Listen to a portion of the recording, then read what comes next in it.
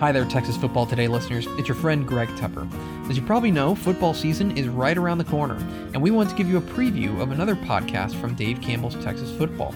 It's Tep and Step, our premium high school football podcast for DCTF subscribers only. In each episode, Dave Campbell's Texas Football high school football insider Matt Stepp and I nerd out about all things Texas high school football. We record a new episode each week during the season, doing a deep dive into the biggest games across the state. This week, we did a mega-sized preview of Class 4A, 3A, 2A, and 1A, and we want to give you a sneak peek of what you might be missing. So if you like this kind of stuff and you want more of it, please consider becoming a Dave Campbell's Texas Football Insider at texasfootball.com/subscribe. That's texasfootball.com/subscribe, and you'll get an episode like this every single week. And if you don't like it, that's cool too. It doesn't hurt my feelings. Well, it hurts my feelings. That's fine. Anyway, enjoy this preview. 3A Division 2, we'll whip around the regions. We'll start with Region 1.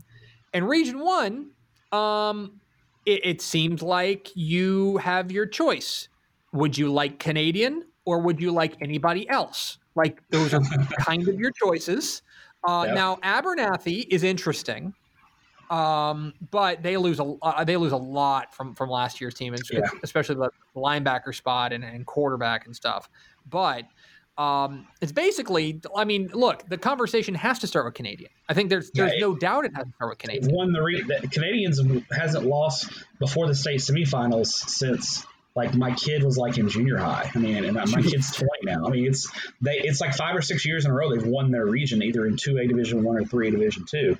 So, Canadians, the clear favorite. They've had some challenges. Last year, Abernathy pushed them. A couple of years ago, Childress did.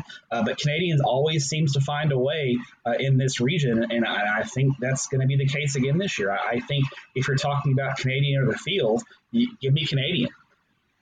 Yeah, I think that's the way you got to do it.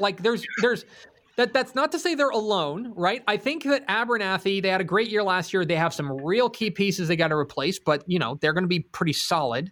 The second layer intrigues me in this region. I think there's a good, it's Canadian, and then there's another layer of teams that are all intriguing and have some things to keep an eye on. It's just a matter of, can they put it together and take that next step? Do you know who I really like there? Who do you like?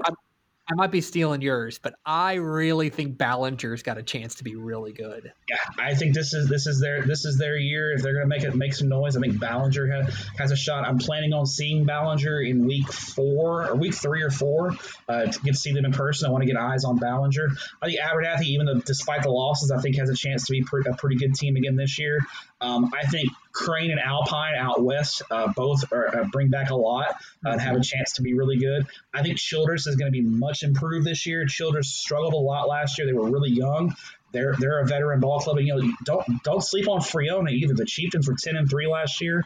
I think they have a chance to be really good again this year. So it's just a matter of which of that's the kind of group that I'm watching to see who can take that step into that elite category and be the chief challenger to Canadian this year in the region. Yeah, that's kind of the thing. Is right now I'm comfortable penciling in Canadian into a regional final. Who are they going to face there? And do they have enough juice to get past them? Right now, Canadian's got to be your pick out of the region. I'm not telling you what to do, but they got to. So let's move on to Region 2, where the state champs reside. So there it is, a sneak preview of Tep and Step, our premium high school football podcast. Do you like what you hear?